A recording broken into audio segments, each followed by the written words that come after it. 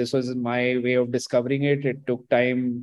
It led to several things not working out. And there's a lot of anxiety during that phase, which is where the support system, like having these mentors, helps. Otherwise, it feels by the end of the sixth or seventh startup, it just felt like I should just go and get a job. And there are several times where that happens. And I think you just have to show up next day and say, okay, let's knock it out, do something else.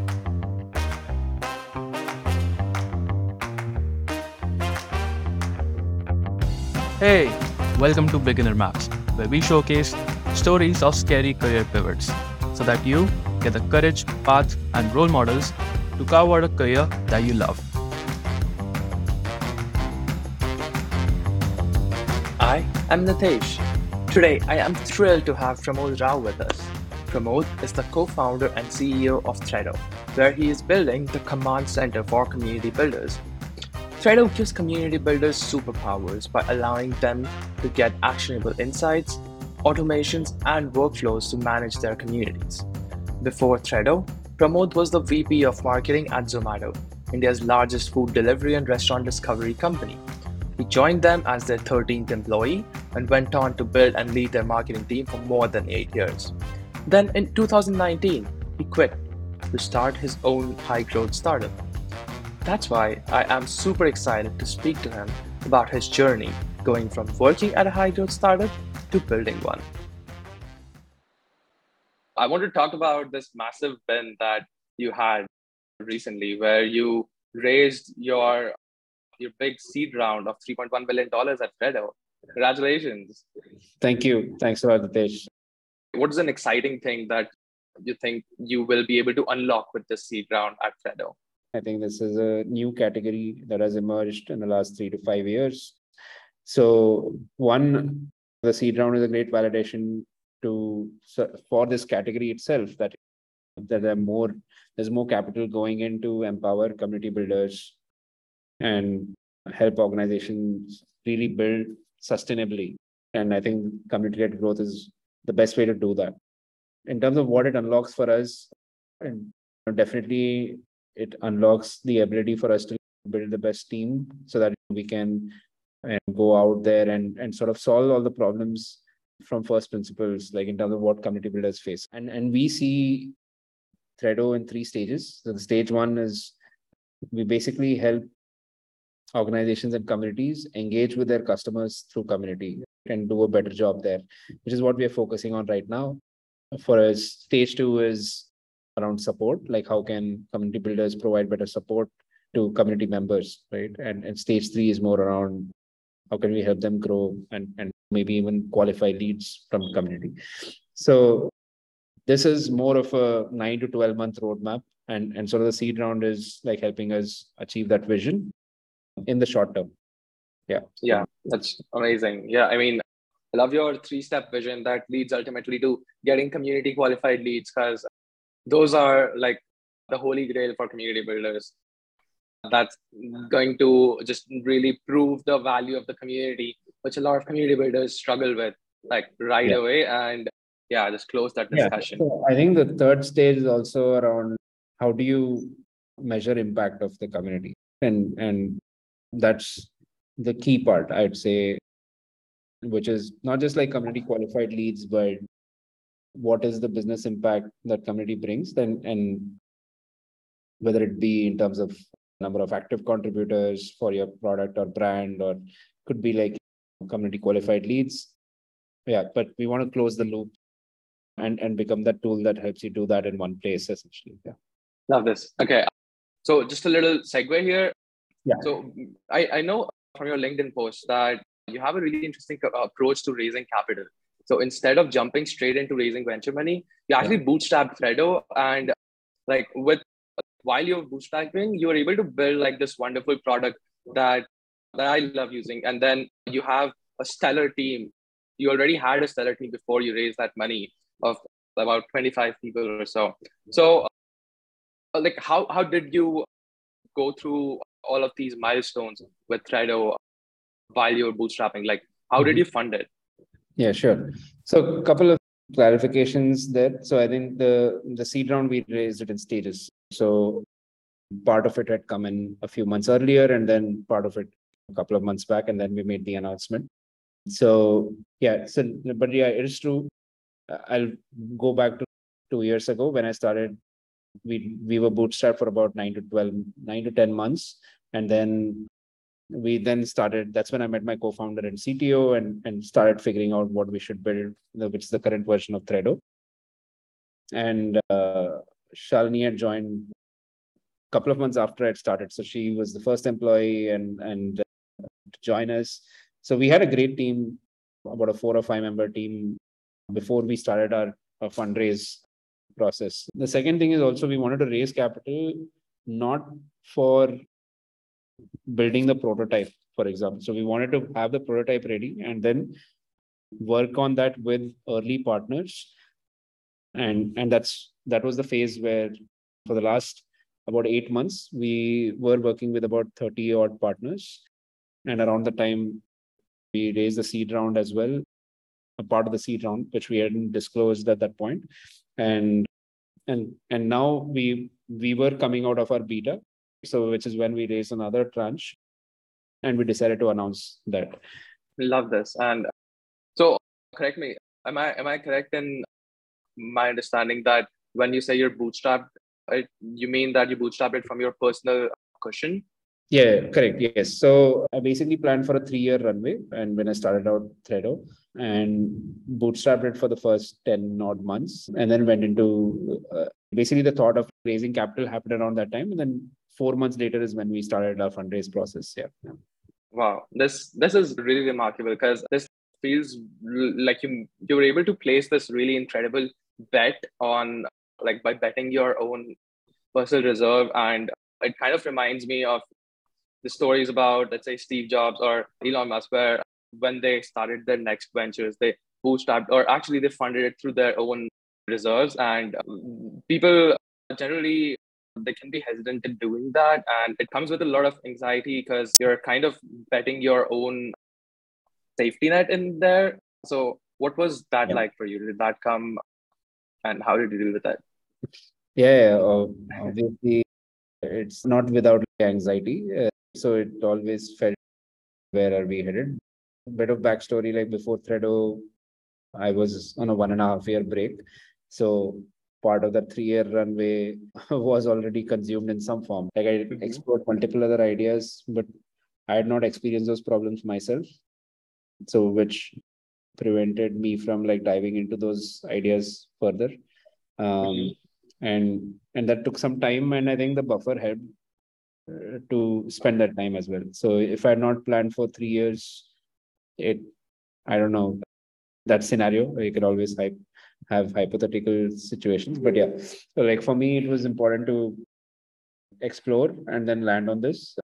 And I was willing to, like, at that point for Threado as well, the initial thought was like, let's give it a year and a half or so and see where it goes.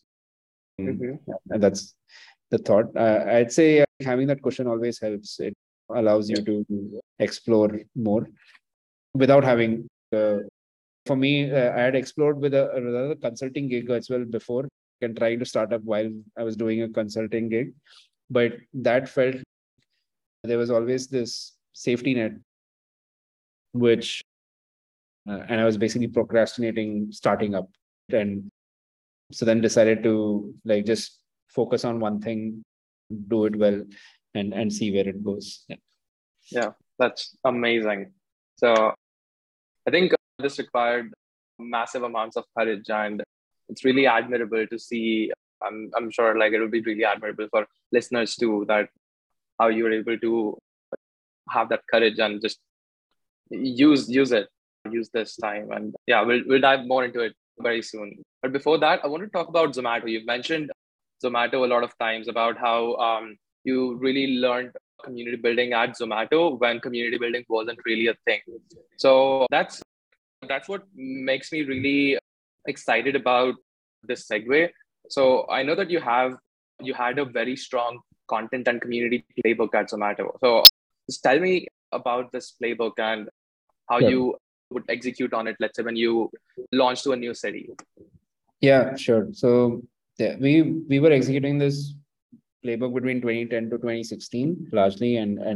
For example, and it would take anywhere between 6 to 18 months for this to like really take off. And we had a very simple flywheel that there's restaurant content that's out there and that brings, and then our platform is where users come in and then they connect with each other and they share their experiences. The more they do that, that results in more content that gets more users to the platform. So that was the flywheel that our team was executing and building out across markets.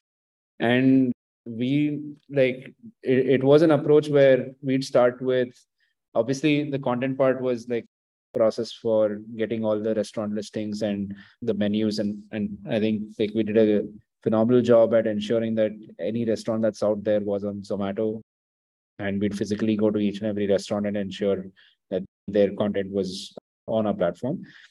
And that was the first step. The second was obviously like we start getting the early adopters on board, and that involved like, for example, if we were going to Melbourne, I'd first hire a community manager. Community managers usually would be the first or the second hire for us. And then we spend a good 3 months just meeting one-on-one with people who are passionate about restaurants or food in that city. How did you find the community managers back then? Because it wasn't really a thing.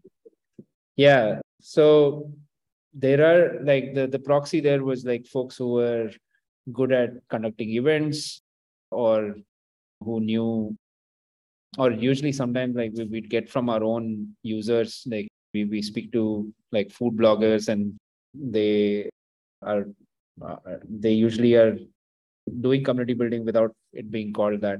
So they'd be our hires a lot of the times. So in Melbourne, the first hire I remember, his name is Pranav. He joined from Red Bull. So Red Bull had a great campus ambassador program, and he was managing a bunch of their events in Melbourne as well. So he really knew the pulse of the city, and I think the good thing about community builders is it's not just for that role. Like he basically helped shape Zomato's Melbourne office and get the team going there. All of that. Because he knew the city so well. So it was just like, hey, like we wanted to figure out like how to set up the office. He knew someone and we collaborated, and then he knew someone who would paint the office decor and stuff like that. Right? So I think it's great to always get the first hire who knows the city well, who knows people in the space. So and then we'd spend the first 3 months just meeting early users, getting their feedback on, and the intention was just that, just meet from a point of view that, hey, we are here, we would love to help you, and we just want to understand what are some of the behaviors in terms of the restaurant discovery process and what can be done better, and involve them in the journey. So that one-on-one then became, we start forming small groups, giving them that platform to connect with each other and then share feedback with us. And that sort of led to like we were doing that, and that essentially was community building in many ways. So it would take anywhere between 6 to 18 months for like a platform to really kick in. And by that I mean, let's say you share a review on Zomato and somebody else responding back to you saying, hey Nitesh, this was great, thanks a lot, it helped me. And that's when the community really is working, which initial days would mean, let's say in the first week of Zomato launching, if you were to write a review, the Zomato team would respond back saying, hey, thanks a lot for writing the review, Nitesh. I'm from Zomato team. Thanks for taking the effort. But then over time, somebody else from the community would just respond to you. So for us, that was the essence of community building back then. Yeah.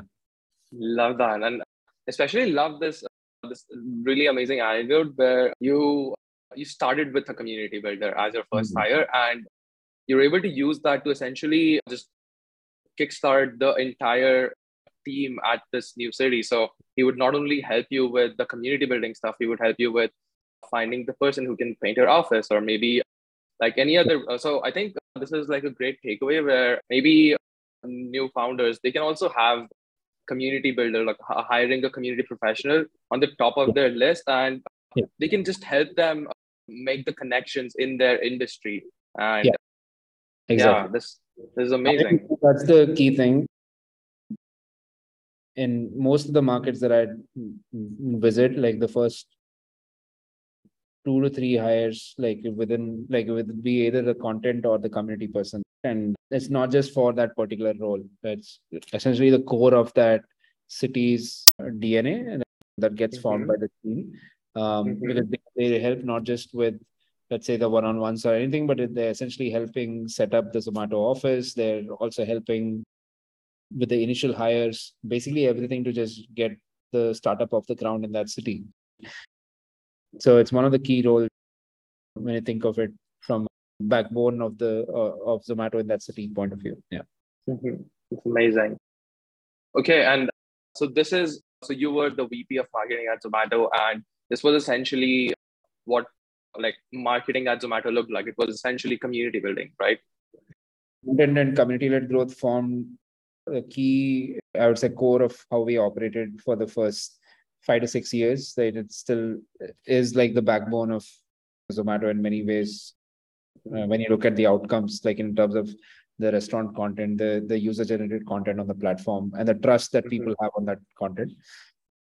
As part of marketing, there were obviously many aspects of it. So I also looked at performance marketing, partnerships, PR.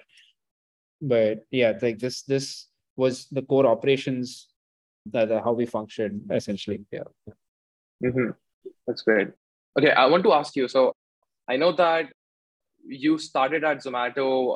Like, there's a really interesting story as well. So you started as a Zomato when it was still called Foodiebay as the Yeah. 13th employee, Mhm. and before that you were working at Bain Consulting, and you worked there for 3 years right after college. So Yes. this was in 2010 when you joined Zomato and their founders. And back then, like working at a startup didn't used to be so sexy as it is right now. So moving from Bain to working at this new company thing that is being formed, that must have been really like scary. So what made you excited about working at a startup that you decided that you had to try it out in your career? Yeah, the scary part is what excited me actually. But no, I think I was very fortunate to that be first of all at Bain right after engineering, and that too, it was somehow like towards the end it just had happened, and fortunate that I was at Bain, and that's when I was able to connect with also the founders of Foodiebay, and which is now Zomato, because it started as a weekend project while we were at Bain, and I'd seen it grow, start out and also grow, and I was one of the users there, and I'd worked with both the founders very closely during my stint at Bain, and then which made it very easy to take the jump, to be honest, right? While I was like transitioning out from Bain, like few months leading to me moving out, I was exploring other startups, but like you said, at that point there were not too many startups. But there's Flipkart, there's Mm-hmm. I don't remember anyone else like Flipkart, Zomato, Burp.com, which was Zomato's competitor, and then there was Quicker. So I was speaking to Quicker, but then yeah, there was something that didn't work out. I couldn't go to Mumbai for their interview or something like that. And around that time, Pankaj had reached out like because he wanted to focus on revenue and then needed help on marketing. So that got me and Pankaj chatting, and then I spoke to Dipender. So it just moved fast from there. And then yeah, it was great that they wanted to get me on board, and for me it was a no-brainer decision. I was just like, yeah, wanted to move out of Bain, take a break, and this seemed like a great opportunity. So for How are you me, looking at your career at this yeah, point? Like you mentioned that it was scary and that's what excited you, but you also seem like a person who takes calculated risk, or at least you're mindful about like the next step. And doing yeah. this, how do you think that it was going to help your career, let's say in the long But run, even if it didn't work out? yeah, so one thing, like I said, because I'd worked with Dipinder and Pankaj, this was again not a like a shot in the dark. So, and they themselves ran it as a side project for 2 years before going in full time. So that gave me great comfort that, that basically they planned it out in a way that they could actually run it as a independent business first and then raise capital like when they felt okay, they hit product market fit. So, or on the path to that. So I think that gave me confidence that okay, this jump, even if it's crazy, it's fine. My mindset at this point was I really wanted to move on from. I think Bain was great, and but then like at the end of 3 years, I wanted to try something else.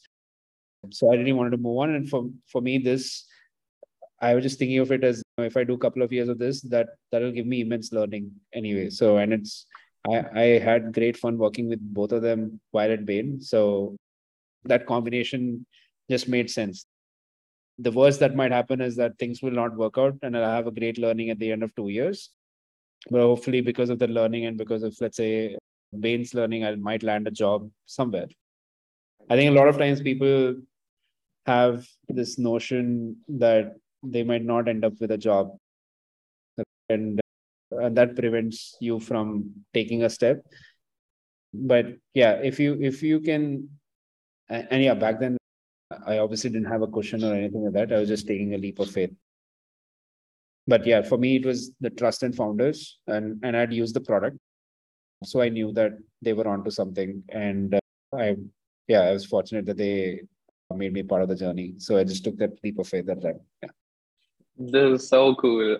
Like I can totally imagine a younger version of you calculating this decision, and like it's exciting, but then it's also you're looking at it as an investment in your own career, like in terms of the education, but and not really as a way to jump ahead in your career. Like the worst thing you're thinking, it's to be a great educational opportunity. To be honest, yeah, there's not too much thought, I would say.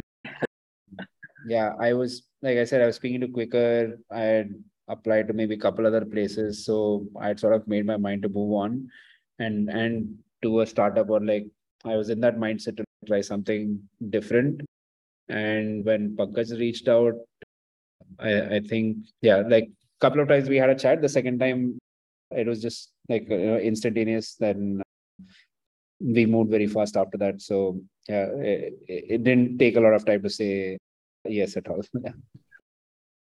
Amazing. Okay, so this was your first big pivot in your career, and then the second big pivot came when you moved away from Zomato in 2019. Yes. You moved away to start your own company and build build another a high growth startup of yourself.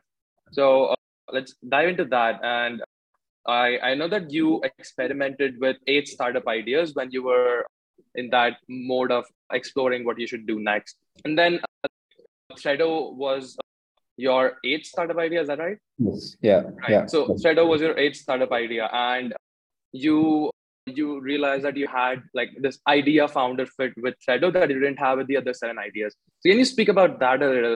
What what were maybe some of those other ideas that, and what did they lack? Like why Sure. did they not have that fit with you?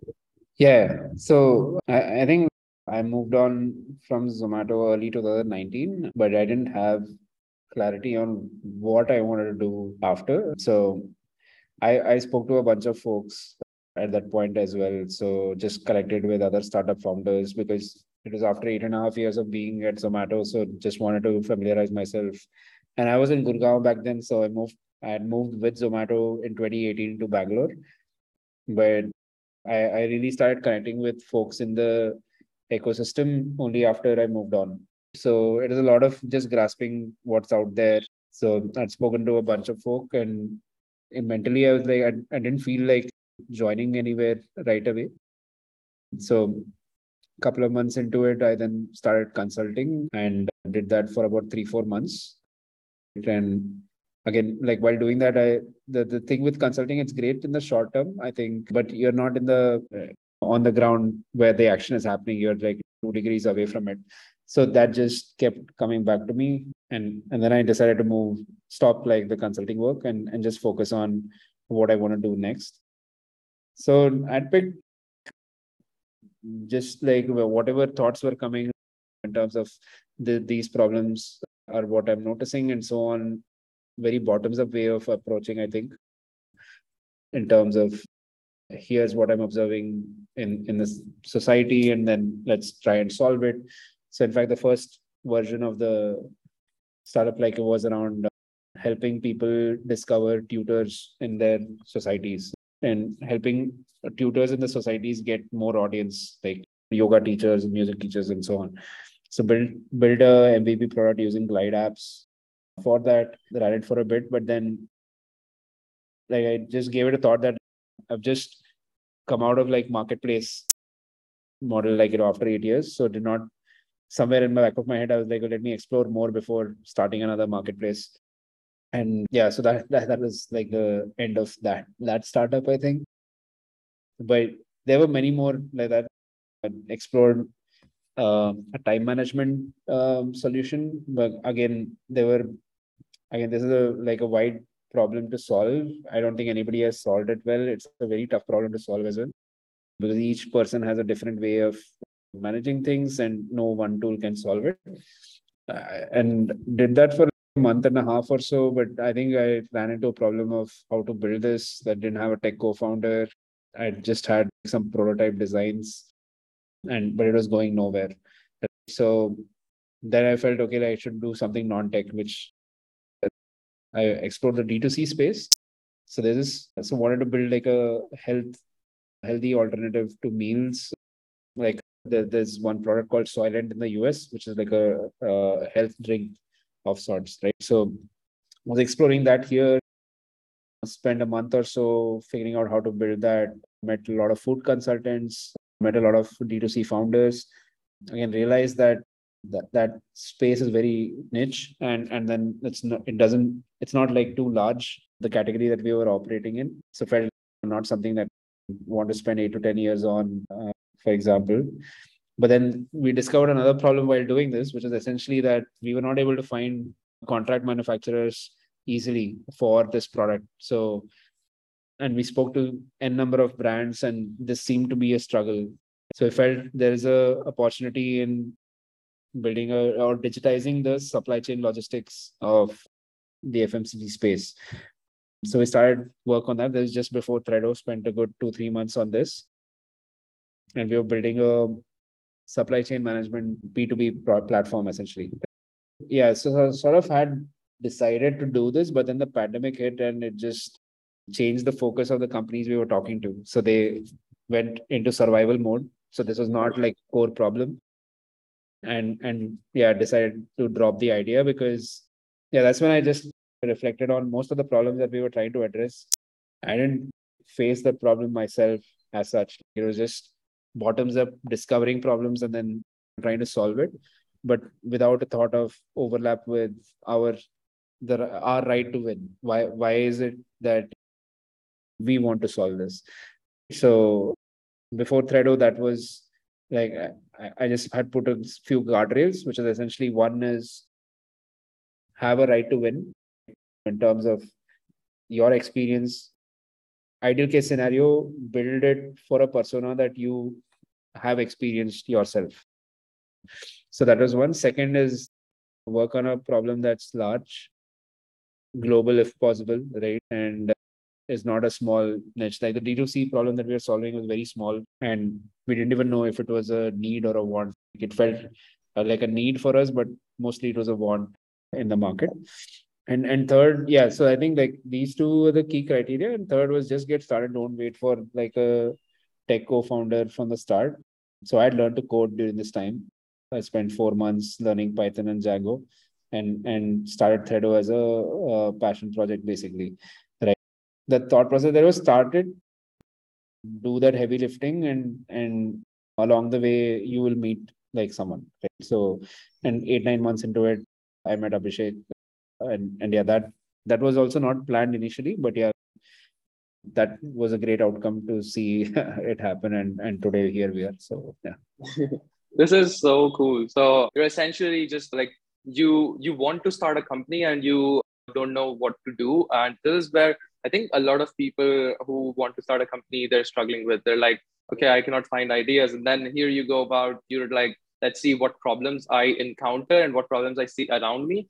And then you're just going one by one, tackling those problems, seeing whether there's a fit. And you're I love how you're also very mindful about how whether it works for you personally. So sometimes it's not the right fit for you, what you want to do in your life. It doesn't excite you. Sometimes you realize that the market is not there. Sometimes you realize that like people are just not ready, or it's you other times it's just not that good of an idea as it felt before. And you're you're transitioning from one idea to another, and like this just feels really like an active way of approaching this transition period. You also said that you're like essentially you taught yourself use like glide apps and programming, and you're just on the move constantly. So yeah, in hindsight, it looks great. While doing it, it was chaotic. But then I had spoken to a few people, and I think that's super important in this phase as well. Like constantly have mentors, like always be in touch, have a great support system, right? And because it's not just about the startup and all that, it's important to do it sustainably yourself as well. So one of the key things which, like for example, Pankaj himself, like I'd spoken to him, so he was one of the few people who recommended me to take time to think through what I want to do next and not to pressurize myself to land on it in 3 months or whatever time frame. And maybe I took too long than needed, but which is where it's important to have that financial like planning in some form that you give yourself enough room. So like with any startup, you for us also right now, we want to have enough runway so that our team can have the best shot at the mission we are trying to accomplish. And it involves a lot of experimentation. So it's about discovering, like being curious, trying out things, and then going in that direction. The same applies to when, let's say, I was also figuring out what to do next. So I think this was my way of discovering it. It took time. It led to several things not working out. And there's a lot of anxiety during that phase, which is where the support system, like having these mentors, everything like helps. Otherwise, it feels like, by the end of the sixth or seventh startup, it just felt like I should just go and get a job. And Yeah. there are several times where that happens. And I think you just have to show up next day and say, okay, let's knock it off, do something else. So, especially when there's no, this time when there's nothing else to just think about, okay, now I'll start coding is completely bizarre if at that point. But then you just trust that, okay, it'll help in some form. So for me, not being able to find a tech co-founder was playing on my mind. So I just felt get to the ability to create something and then let's see where it goes. So yeah, it was all about getting lost and then finding. It's important to do that. So some of them like figure out while they're working that this is what they want to do. That was also there, but yeah, I just couldn't do that, I think. I think this is perfect. Like I think everybody has a different story, and ultimately, what counts is that you're able to then come up with this idea, and like you have Threado right now, which is an amazing product. There are so many amazing problems that you're solving and solving them well. It's ultimately like a story about of like a winning story where you tried a bunch of things and there were moments of darkness where you didn't know how it was going to go, and but then ultimately it led to a victory in the end. So like you mentioned support systems a lot, like they were really helpful when you were going through this phase. And can you tell me who were the other people, some of the other, so one of them was Zomato's co-founder Pankaj, and what who were some of the other people who were a part of your support system during this time? Sure. No, I think both Dipinder and Pankaj were I was in touch with during this phase, so it was great to engage with them. I obviously like my family, my wife, and at that phase, like were very supportive, especially my wife at that point, because parents don't always understand like some of these decisions. So, but then yeah, like they trust that you'll figure out. I also was in touch with folks who had moved on, like and gone this path to startup. So was not like meeting a lot of them, but like at least met folks from this the VC space and also founders who were on a break. I'd met Rajiv, who was the co-founder of Urban Company. He was on a break at that point, so it is great to get his perspective on how is he thinking of what next and so on. And met Kevin William David. So he's the co-founder at Create a Stack and a prominent hunter. So that was close to just before starting Threado. And at that point, I was like trying to meet co-founders for the startup as well. Had my college friends who and like a couple of them were actually helping me on their free time. So Shishir and Anshul, both are angel investors in Threado, but they take time out to even code on some of the projects that that we were working on.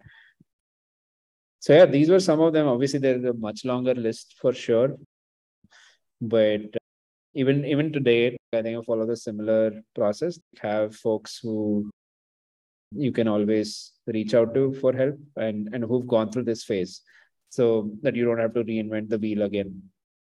So there are folks who are at companies who are at Series A, Series B stage right now, who I'd reach out to learn how to handle the situation. And a lot of them are like on our cap table angels who are very helpful, whether it be on fundraise or on what should we do on GTM or so on. Like, basically, you want like sparring partners who help you discover the answer. And yeah, it's I think at any stage it's super important to have folks that yeah. Love that. So I'm trying to understand what it would look like if somebody was in this position and they wanted to find people who they can just have sparring partners with. So did you just message them on, let's say, Twitter or email and said that, hey, I have done this and this and I'm trying to explore new things? What was that initial reach out message? Can you remember? Yeah. So nothing was it was not well planned out. I think the basic thing is always keep sharing what you're thinking about. Like Sharat says, build in public. Right? So there's more of that share, don't be in isolation. And at that point, it's easy to assume that you don't want to share your idea because somebody will steal it. But that's a very negative way of looking at the world. One, because if you're the only one who is working on the idea, it's probably not true. Like that you might want to think of that idea, because if there are multiple people solving that problem, that's great validation that that problem exists. And two, the more you share, the more opportunities it creates. And that's essentially how, for example, I think when the pandemic hit, the intention was, okay, let's try and connect with few people while we are at home. And I think I noticed this initiative called Grab Chai. It was started by Suhas Motwani. And that's how I met Suhas. And on that call, it was Suhas, Aditya, and Jitesh. Jitesh was at Bloom Ventures there. And it was a great first conversation. And Suhas and I have been in touch ever since, and have taken his inputs on community building, how we are thinking of a product, everything. Like right from the journey from before Threado. So that was not planned out. So it just happened. So I think it's a lot of it is just intention to share more, connect with others, and see where it goes. Same thing, even with I think Rajiv from Urban Company. I had spoken to a friend and just mentioned to him that this is what I'm thinking. And then he suggested, hey, you should meet Rajiv. And I'm like, yeah, sure. If he's open to it, why not? And then we met. So a lot of times, if you just don't share, these things don't happen. So just be open about whatever you're doing, what your intentions are. And I think people will help. And a second is like going with a mindset to help as well. So I remember the Rajiv connection, for example, my friend, so he started Flatheads, which is like a D2C brand. And I was trying to look for consulting work for marketing. And then I mentioned to him, this is all what I'm thinking and so on. And then he suggested that why don't you speak to him? So if I had not had that chat, then he would not have connected to Rajiv and that would not have happened. So it's just like chain reaction to whatever you do. Amazing. I love this philosophy. Like, just be open about what you're doing, share as much as possible, and just also offer to give help in whenever you're talking. Second, I think is also expanding network. So Mhm. that was intentional. I would say that's how I think we also met. So I intentionally went and joined communities. Like there's this by Sai Lavingia. He started the Minimal Entrepreneur course, and I just wanted to experience that. And because I was a big fan of Gumroad and some of his principles and how he's built it. So I was curious to know about that course. So got to meet a lot of good folks from that community. And then I came across On Deck, joined on Deck ODCB1, which is where we connected and community hack started off. So that was the intentional part, I think, was just like connect with different people, get different perspectives. And that's how I actually discovered that Code in Place was a community for learning to code by started by Stanford during the pandemic. So a lot of it was just opening up the network. So I think that changed like a lot during the break for me. Right. Yeah. That's amazing. I love this. I love this for so many reasons. And I think there are so many things that I can just think of applying to my own life right now from what you just said. Okay, now let's talk about Threado. Yeah. So you've landed upon the idea of Threado and you want to build a tool to help community builders. So the earlier idea of Threado, as you mentioned, was to build a forum, and you you then pivoted away from that. And I love that story because you essentially did a lot of user testing and you put that product in the hands of users to understand that it was not the like you understood the need for a pivot. And this feels very remarkable because it's a lot of the founders, they're really shy about showing their let's say the incomplete products and putting it in the hands of real users. So I want to talk about your user testing like approach. Like, how do you look at user testing at Threado, and how do you find the people that you should like who will be good candidates to test an early version of your product? Yeah. So key thing is, yeah, it's important to get that user feedback early and not later, because it takes a lot of effort to build product. I think one learning that I've had in the last 2 years is it seems like product building is easy, but it's not. It takes a lot of effort to like get that going. So if the entire team is going to spend a lot of hours and sleepless nights building a product, don't do it without that feedback coming in. So and learned it the hard way when I was building it like on my own, like early on, built a product. We wanted to address certain problems for the community admins and also the members, which are largely the problems which we're trying to address today as well. But the solution is different right now. But the route that we had taken then was to build this forum based platform. And then once we built it, tested with few customers, and we'd spoken to about 70 community builders back then.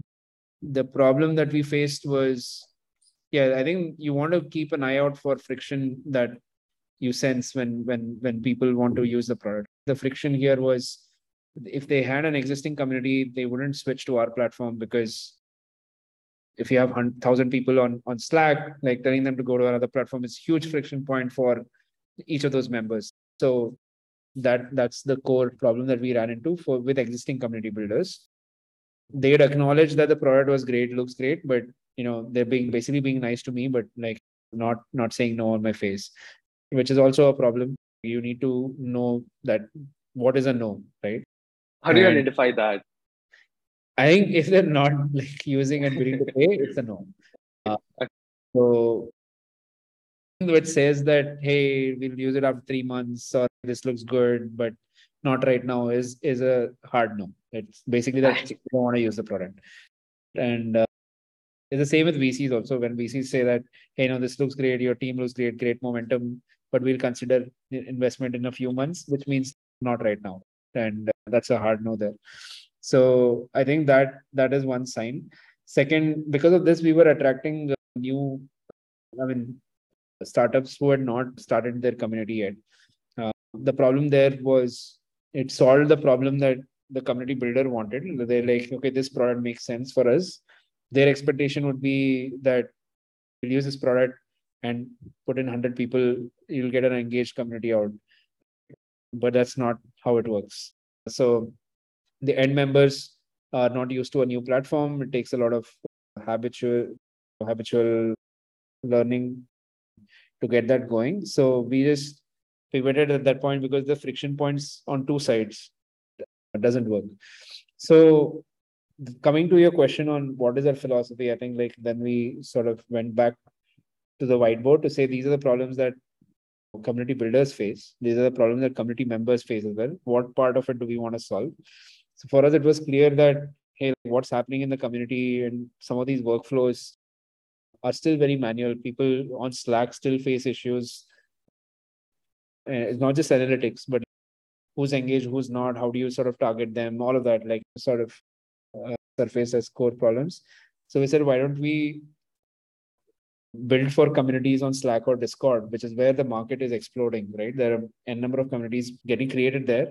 Why create another tool where we're trying to move away share, like there's behavior in the market.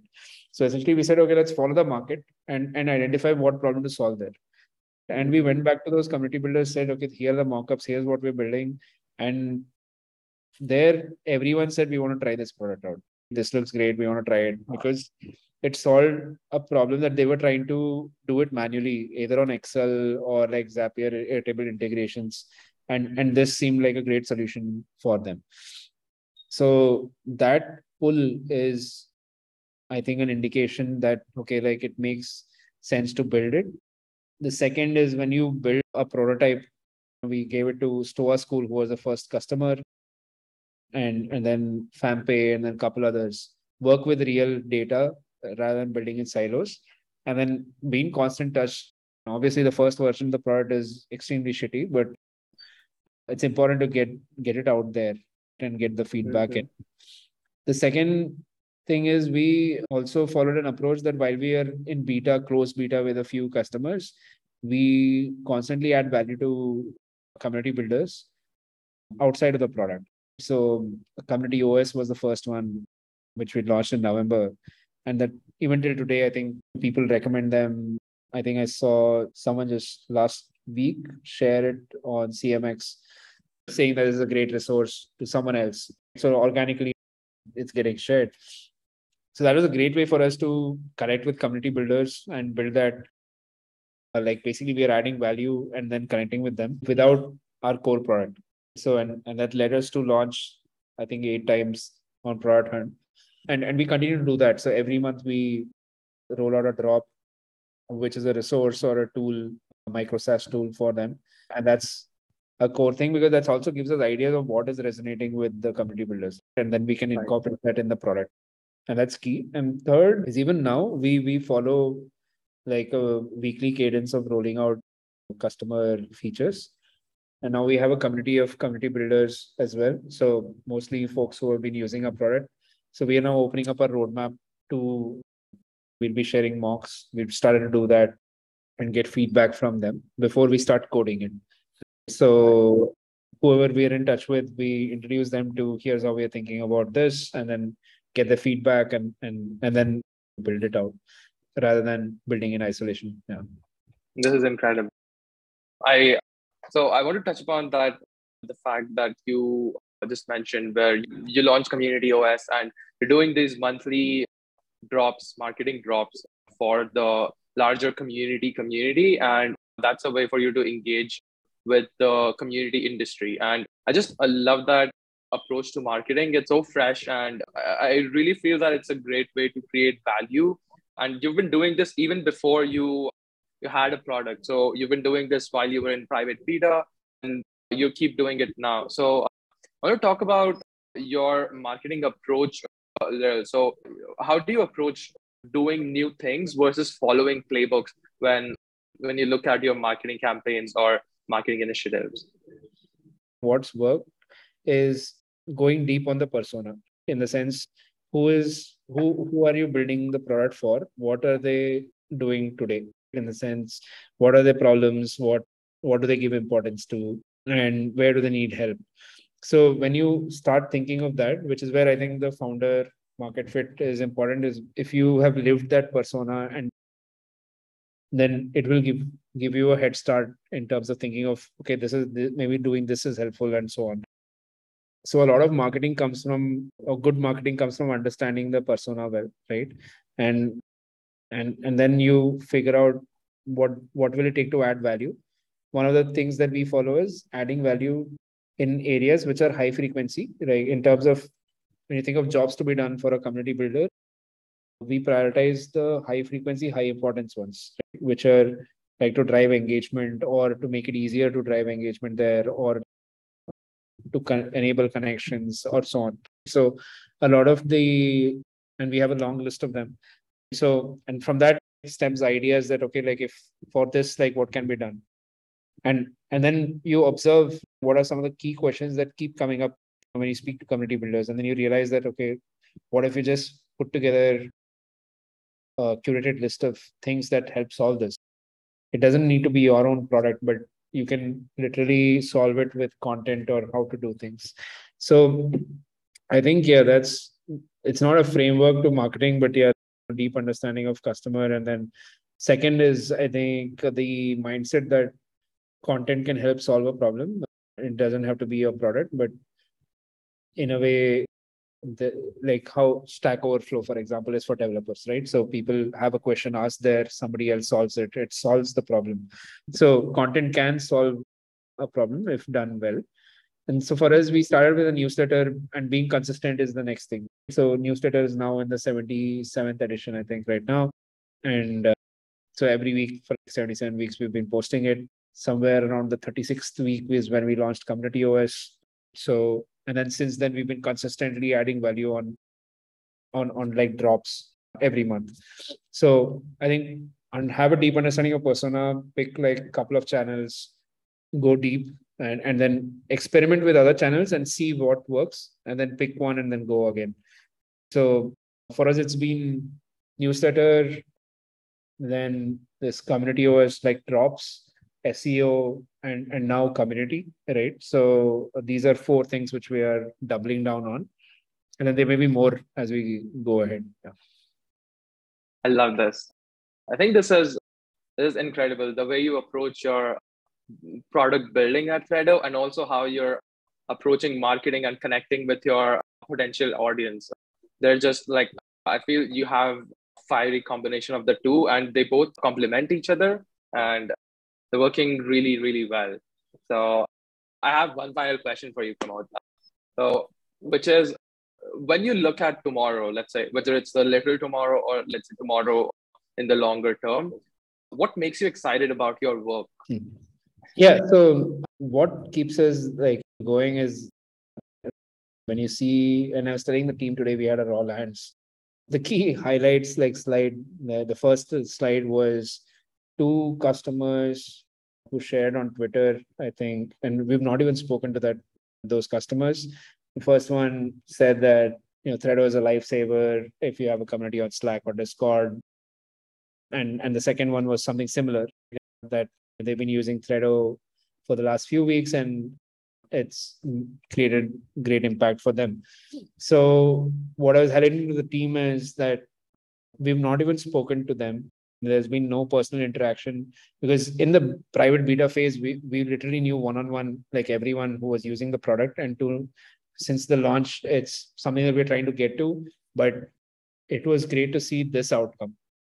And for me, that is what excites me about the path ahead, that if we consistently add value, and not just from a product standpoint, and also delight in every experience, in how we handle when a query comes in and somebody asks us for support or reports a bug.